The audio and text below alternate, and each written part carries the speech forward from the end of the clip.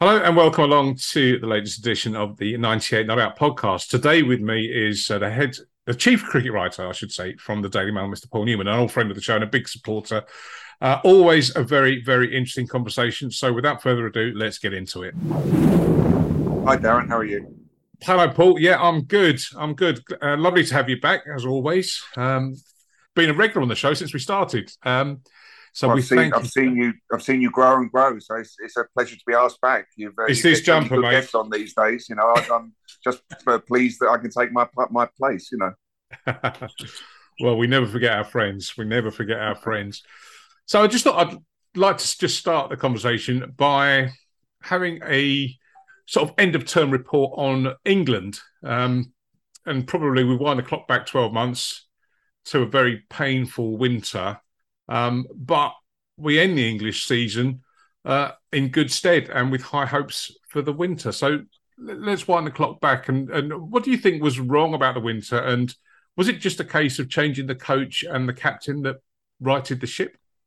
Well, it seems simplistic, Darren, doesn't it? But that does seem to have been the case in many ways. Look, we know there's lots wrong with our game, and we're not saying that everything has been solved in the course of a summer. But what has happened has been absolutely fantastic. It's been one of the best developments in all the time I've been watching cricket. I think in that Ben Stokes and Brendan McCullum, after being appointed by Rob Key, have just taken hold of the England Test team and absolutely transformed it. And they've transformed it in a way that I think can be the vehicle of bringing new fans into the game. And it's come at a time when Test cricket's under threat like never before. With the rise of the franchise world, we're seeing more and more leagues pop up, and there's a genuine threat that the best players are going to just go off to these leagues and rarely be seen in international cricket. I really think that's a threat on the horizon.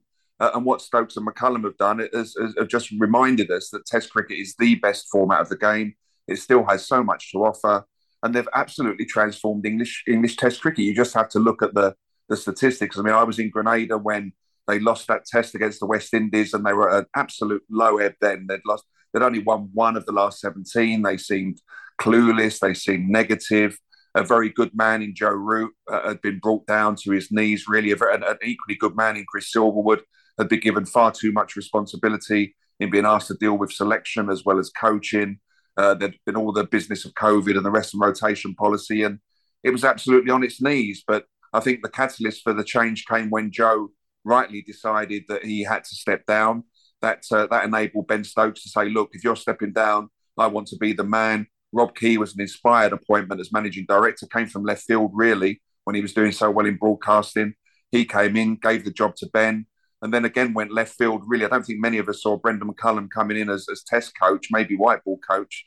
Never coached in first class cricket before, but between them, they've just created this atmosphere. We in the press we termed it baseball, which they don't really like. So they don't think it gives adequate credit to Ben Stokes and the players really. But it's a term of endearment, and it's just a fantastic way to play Test cricket, which I think is changing the face of the game of the red ball game worldwide. And they won the 6 Tests out of 7 after only winning one in the previous 17. Beat very good opposition in New Zealand, India, and South Africa, even though the South African batting was very weak. And we can really look forward to a great future for England's Test cricket on the back of the most transformative summer I can remember. Yeah, I must admit, I was very worried and quite depressed after the winter's performances and just the general mood around the England cricket camp. And I was very worried, and I talked about this on the show about Ben Stokes' appointment as captain, particularly on the back of his previous recent troubles with mental health, and was putting the most pressurised job in cricket, maybe even it's up there in English sport, I think, along there with being the England football manager, of having focus and pressure on you. I wonder whether Ben would cope with it, but he seems to have taken it in his stride. I absolutely agreed with you. I think I wrote at the time that it would be madness to make Ben Stokes England captain. And I got that very wrong. And I'm very happy to have got that very wrong. I was worried, like you, that it would be too much for him so soon after he took a break for his mental health from the game. We know what an important player he is. We know that he does everything at 100 miles an hour. And I just thought we were risking breaking our most prized asset, really, as we've seen it happen to great all-rounders like Ian Botham and Andrew Flintoff in the past when they've taken over as England captain. But Ben has been an inspired leader. He thinks outside the box. He's tactically aware. He's imaginative. He's innovative, and he seems to be relishing it. Even the side of the game which I didn't think he'd like at all, which is all the dealings with the media. He seems to have really relished it. When he's talked to us, he's been relaxed. He's talked well. Whenever I've done a press conference with him, there's always loads of material I want to use in his quotes. There's no cliches or anything, and he seems to even like that side of the game. And I think it's been absolutely the making of him rather than, as I feared, the breaking of him. I mean, when Joe stepped down, one of the reasons he carried on probably for a year longer than he should have done was that there were no viable alternatives, it seemed, other than Ben. And I said, look, there's no reason for a captain to stay. We must be able to find someone who can do the job. And if it's not Ben, then let's look at someone else. But thankfully, Ben wanted it. He made a point of ringing Rob Key and saying that he wanted the job. I don't think he would have done if Joe had been sacked because he was so loyal to his friend. But Joe stepping down and actually realising that the job was actually doing him no favours at all and was affecting him adversely, even though he was still scoring runs. I mean, he's one of the great men of English cricket, Joe Root. It's been fantastic to see him play such a big part in the revival this summer. But as soon as that's happened, the only way has been up, and long may that continue. Of course, there's going to be big challenges ahead, notably in Pakistan in December, the Ashes next summer. But why can't this form of cricket be successful against the best teams and in different conditions? You know, they're just they're as we said before, they're reinventing the Test playbook really, and there will be spectacular defeats like there was at Lords against South Africa. But I think if we all go with it, there'll be far more good times than bad times. And the bottom line is it will always be entertaining, which is what you want to see to engage with the young people that the game is obsessed with trying to recruit, and understandably so. Well, I'd say it's Test cricket that's going to do it the way these guys are playing it. Yeah, it's almost a bit like this summer to me has been quite reminiscent of 2005 in the sense that you couldn't take your eyes off it. You couldn't watch it for a bit, then go away and come. Or if you did, something momentous had happened. Wickets had fallen or somebody had gone mad with the bat.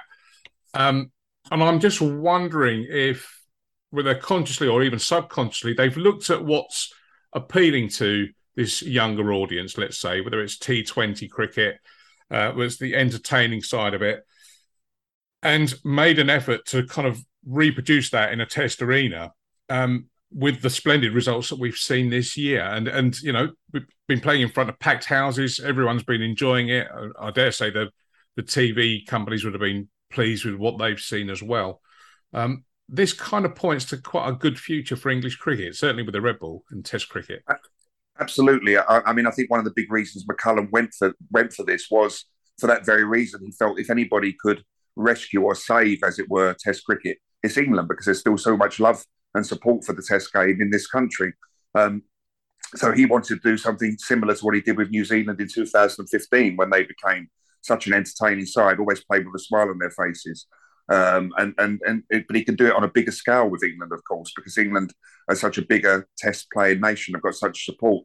And I do think it's a big part of what they're trying to do. I mean, it sounds almost evangelical, but I do think they want to save the Test game. And that's fantastic. We've seen Ben Stokes, England's most important box office player, turn his back firstly on the IPL, then on the 100, and then on 50 over cricket, which is a shame, but it all points to him putting Test cricket first. And that can only be a good thing for the bulk of us who still love our Test cricket. And I think most English cricket fans do. And, you know, you see what's going on in other countries, and you see the game declining, and you see the new Future Tours programme when there's less Test cricket around the world.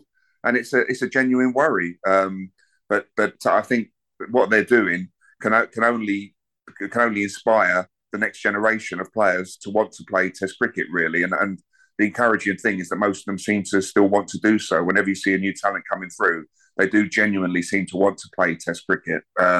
You know, and you look at someone like Will Jacks, I think England might take him to Pakistan on the Test tour in the sort of off-spin bowling all-rounder slot if Moeen Ali decides not to make himself available, which looks likely to be the case. And again, that's another bold, imaginative move if they do go down that route, rather than going for a specialist spinner who might not be as sort of attractive a cricketer, as it were, as a highly promising young player like Will Jacks. So it's all pointing in the right direction, really. And I'm not saying that suddenly, you know, every country around the world are suddenly going to forget their franchise leagues and all rush to play Test cricket, but it's Test cricket fighting back really against the tide, I think. And and long may it continue.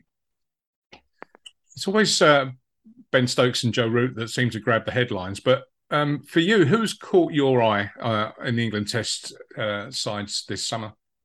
Well, there's a few, aren't there, really? Ollie Robinson bowled exceptionally when he came back into the side. Before him, Matt Potts had a very good introduction to Test cricket. I'm sure we'll be seeing plenty of those two. And really, they've given us hope of a future beyond Broad and Anderson. But what you would say is that Stuart Broad and Jimmy Anderson have really enveloped what's gone on. They've really embraced it. And it's great to see, they were left out of the Caribbean. It really did feel like an end of an era. It didn't feel like there was any way back at that point. But what a bad decision it was made to be as soon as they came back. And it was almost like it was felt that they were too stuck in their ways, or they were too difficult for the captain to manage. But it's been proved to be poppycock, really, because they've bought into it like never before. They're bowling the way that Ben wants them to, always on the attack, always looking to take wickets. Stuart has become the Nighthawk, rather than the Night Watchman. And he goes around with a Nighthawk T-shirt, and I think it's on his Instagram account as well. Call me the Nighthawk, and he's just loving it. And so who's to say those two won't carry on for some time yet? Certainly, they look as if they'll play in next year's Ashes, and possibly go on beyond that. Who knows? While they're bowling so well, fantastic, and you've got bowlers coming through like Robinson and Potts. If we can get Jofra Archer fit and play Test cricket again, if Mark Wood can stay fit, suddenly that's looking like a really potent attack. Ollie Pope did better than I thought at 3. I was worried it was a bit too high for him, but he's done very well there. And of course, the lad who has made a big introduction, although he hasn't done in Test cricket yet, is Harry Brook. He looks like a sensational talent. He had to wait a long time for his chance. With England, decided they're going to be very loyal to their players in this setup, and fair play to them for that. So Harry Brook had to wait until Johnny Bairstow had that freak accident, which was awful, because he's another one. What a summer Johnny was having. I think he was named the player of the summer. So fantastic to see him playing so well. He had that freak injury on the golf course. Harry Brook played in the last Test, didn't score many there, but made a sensational 80 or 30 balls in one of the T20 games in Pakistan. And I really think we're looking at England's next great all-format batsman. He looks a sensational talent. So there's quite a few there, really, Darren. You could name, from Jack Leach getting 10 wickets in the Headingley Test. Still, you think, is he a world-class spinner? We're still not sure. Pakistan, he might have a big role to play, but he's played his part as well. And he's when he bats, he's trying to play switch hits and all sorts, because Brendan McCullum's encouraging him to. So it's just positivity all the way, really. Yeah, that's right. That's right. And a good point about Broad and Anderson, because I think Broady was the highest wicket taker in the Test matches across the summer as well. I think it was 29 wickets. I think I might be wrong, but I think that was the stat that I picked up today. I think that's right. And I think that's right. And there was a good chance, I think, of him retiring this summer. I really do. Him perhaps more so than Jimmy, but that's been completely put to the back burner now. And leading wicket taker, as you say, he might not go to Pakistan because will the pitches suit both him and Jimmy, but also because he's expecting his first child, I think, around the same time as the Test matches in Pakistan in December. So he might not go there, but he'll certainly be back next summer, and you'd expect him to have a big impact in the Ashes. Yeah. And the Ashes always puts a spring in everyone's step, doesn't it? Oh, yeah. So given what England has achieved with relative simplicity, what is the need, or why is there a need for this high-performance review that Andrew Strauss is conducting? Excuse me, got a bit of a cold here. Yeah, it's a good question, isn't it? Because it was brought in after the Ashes debacle, and we've seen this before. I remember going back to the Schofield report after the Ashes debacle of 2006.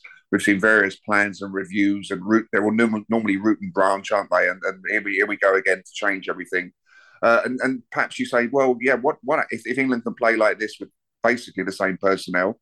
Why do we have to go down this route? But what I would say is, I think most, if not all, cricket supporters would accept that the schedule is a mess, and you can't have the schedule as it is at the moment and still hope to keep on producing good players. We can't get complacent on the back of what Stokes and McCullum and the players are doing in Test cricket. I think it is justifiable to look at it and say, okay, how can we sort our schedule out?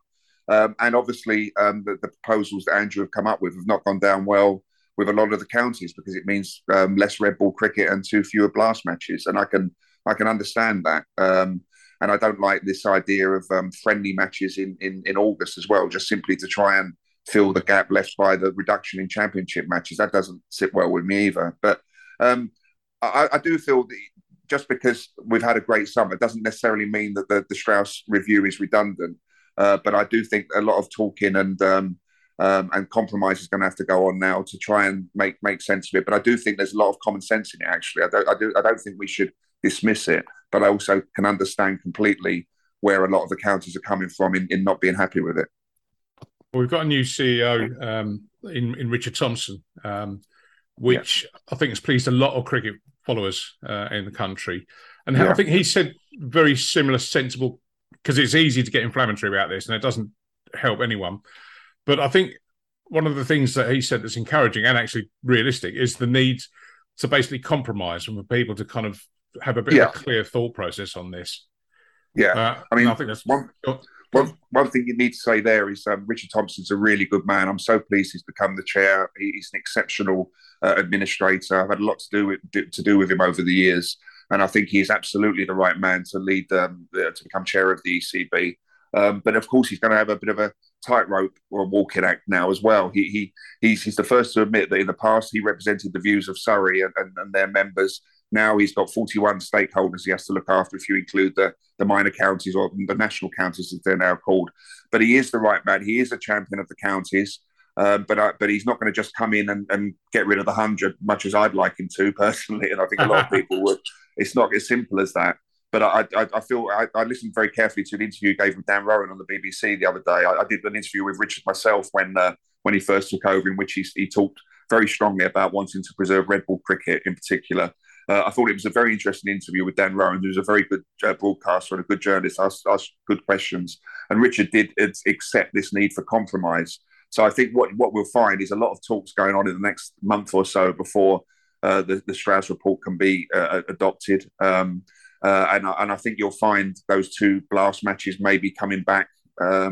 What they're going to do with the championship, I don't know, but it is a step in the right direction that they're playing it across most of the summer. It can't be right that it's played in April and September. The bulk of the matches are on the margins. We all know that can't be right. So what Strauss is proposing is a step in the right direction. It's whether we can find a way to have more than 10 games, basically, I think is the big question for Richard Thompson, for all the counties. And of course, there is an easy solution, and we've touched on it there. And I know it's the big thing that polarizes so much debate. But if you got rid of the 100, you basically solve everything. And personally, I just wish we could switch the clock back, give all that marketing resources, all those regular TV slots to an enhanced blast, and we wouldn't be in this situation that we are in now. And we could have the championship played in the summer months with still remaining at 14 matches. We could have an enhanced blast, and there was never any need for a full format. And sorry, Mr. Topley, if you're listening, I think more and more people are coming around to this way of thinking. And whether Richard Thompson believes it deep down, I don't know. I wouldn't like to speak for him, but I think he's now coming into this thinking, okay, this is not going anywhere because it's built into the broadcast deal. He started saying he does feel that it's creating a new audience for cricket, and I genuinely hope that's the case. I've said earlier that I feel the way England are playing Test cricket can bring new fans to the game. If the 100 is bringing new fans to the game, well, great. But I'm still to believe that really. It's not going anywhere, it seems. But if only it would, I think then we could adopt the Strauss review and everything would be fine, basically. Yeah, my personal view that I've aired on the show about this is that I think the 100's become a women-only tournament. Yes. And that way everyone could move forward without losing too much face on that. And I think, yes. Given what it's done for the women's game, I think that wouldn't be a too ridiculous solution. Do you think 18 counties can survive? Well, I think it's always been the bedrock of the English domestic game, isn't it? And maybe if you were starting off now, you'd say it was too many. If you were inventing the game now, maybe you wouldn't invent cricket in the modern world, because it's a game that needs a bit of patience. There isn't much patience in the modern world. But if you were starting over now, would you have 18 counties? Would you have so many in the East Midlands, for instance, Nottinghamshire, Leicestershire, Derbyshire, Northamptonshire, all in a small area, really? But we have 18 counties. It's the bedrock of our game. And they're 18 first-class academies, and they're 18 centres of excellence, really. What I do think might happen is that the stronger will get stronger. You know, with this first division, we've seen it over the last few years, haven't we? Really, Darren, with Nottinghamshire taking Leicestershire's best players, for instance, and things like that. I think you will find that the stronger counties getting stronger and stronger, and the smaller counties will always be in the second division or the conferences or whatever they are. But I hope that doesn't mean that they ever turn their backs on red ball cricket in particular. You know, would a Leicestershire or a Northants ever just go down the white ball route? Well, I sincerely hope that's not the case. I think there should be room for all of them, and there should be room for all of them to play an active part in creating a strong England team and also serving the needs of its members and cricket supporters, because that's what's part of this as well, isn't it? You know, it's the whole picture. So I think the doomsday scenario is that some people do fear that all these changes are with a view to eventually cutting back on the first-class counties. I'm not actually sure about that. I don't think anybody at the top really wants that, but perhaps they want some of the smaller ones to accept their smaller part in life, really. Now, as we're both Essex men, as an Essex man myself, I would hate for Essex as a non-test playing venue to be one of the smaller counties. You know, Essex are a Division 1 county, always have been, rich history of trophies and producing England players. And long may that continue. You know, and England captains. And England captains, and you know, the England's record run scorer in Alistair Cook, who's still going and still scoring runs for Essex, and all the rest of it. And so with all that history, you would hope that Essex would never sort of become one of the second tier counties. But they're going to have to fight for that. But in answer to your original question, I don't think we're ever going to see, or in the immediate future or in the medium future, any reduction in the amount of counties. But I do feel that some of them will have to adapt to a life of playing second fiddle, perhaps. Amazing insights, Paul. I could talk all night, and I could draw allusions to the world of football in terms of the haves and have-nots, but I think we'd be here for another 3 hours if we started going down that route. But always great to catch up with you, and I gather you are getting on a jet plane pretty soon. Yes, touch wood, all being well. I'm off to Australia a week on Friday for the World 2020 Cup, which I'm looking forward to. England have been up and down in Pakistan, haven't they? They had we haven't touched really on that. They had a poor white ball summer after Aaron Morgan's retirement, so they've got a big World Cup coming up. Pakistan has been a great series for them, or an up and down series. So very much hoping that they've got a chance of uniting the World Cup titles and winning the 20 over crown. So I'm looking forward to that, and maybe we can talk while I'm there as well. Yeah, I'd love that. Well, let's look forward to that. And yeah, I think England will be all right. It's a bit like the football. There's always a bit of a dodgy patch in warm-ups ahead of World Cups, and everyone thinks, oh, my God, that's it. And then a few wins on the trot, and we're all going to erase the pain of since 1966 and all the rest of it. But I think once the tournament gets going in Australia, we'll be fine, and we'll be there or thereabouts, I would imagine, come the... Definitely last four, and with a following win, you know, they've got every chance of winning it. Yeah, that's it. Okay, Paul, brilliant talking. Many thanks for giving us your time, and I'll hold you to that, and we'll maybe catch up somewhere through the World Cup. Brilliant. I look forward to that. Always a pleasure, Darren. Thank you. Thanks for listening to 98 Not Out, the cricket podcast. Please subscribe to the show in your podcast app to make sure you see the new episode each week as it appears in your feed. And if you enjoy the show, we'd really appreciate it if you could leave us a 5-star rating and review on Apple Podcasts to help us introduce the show to even more people. Thank you so much, and we'll catch you on the next episode.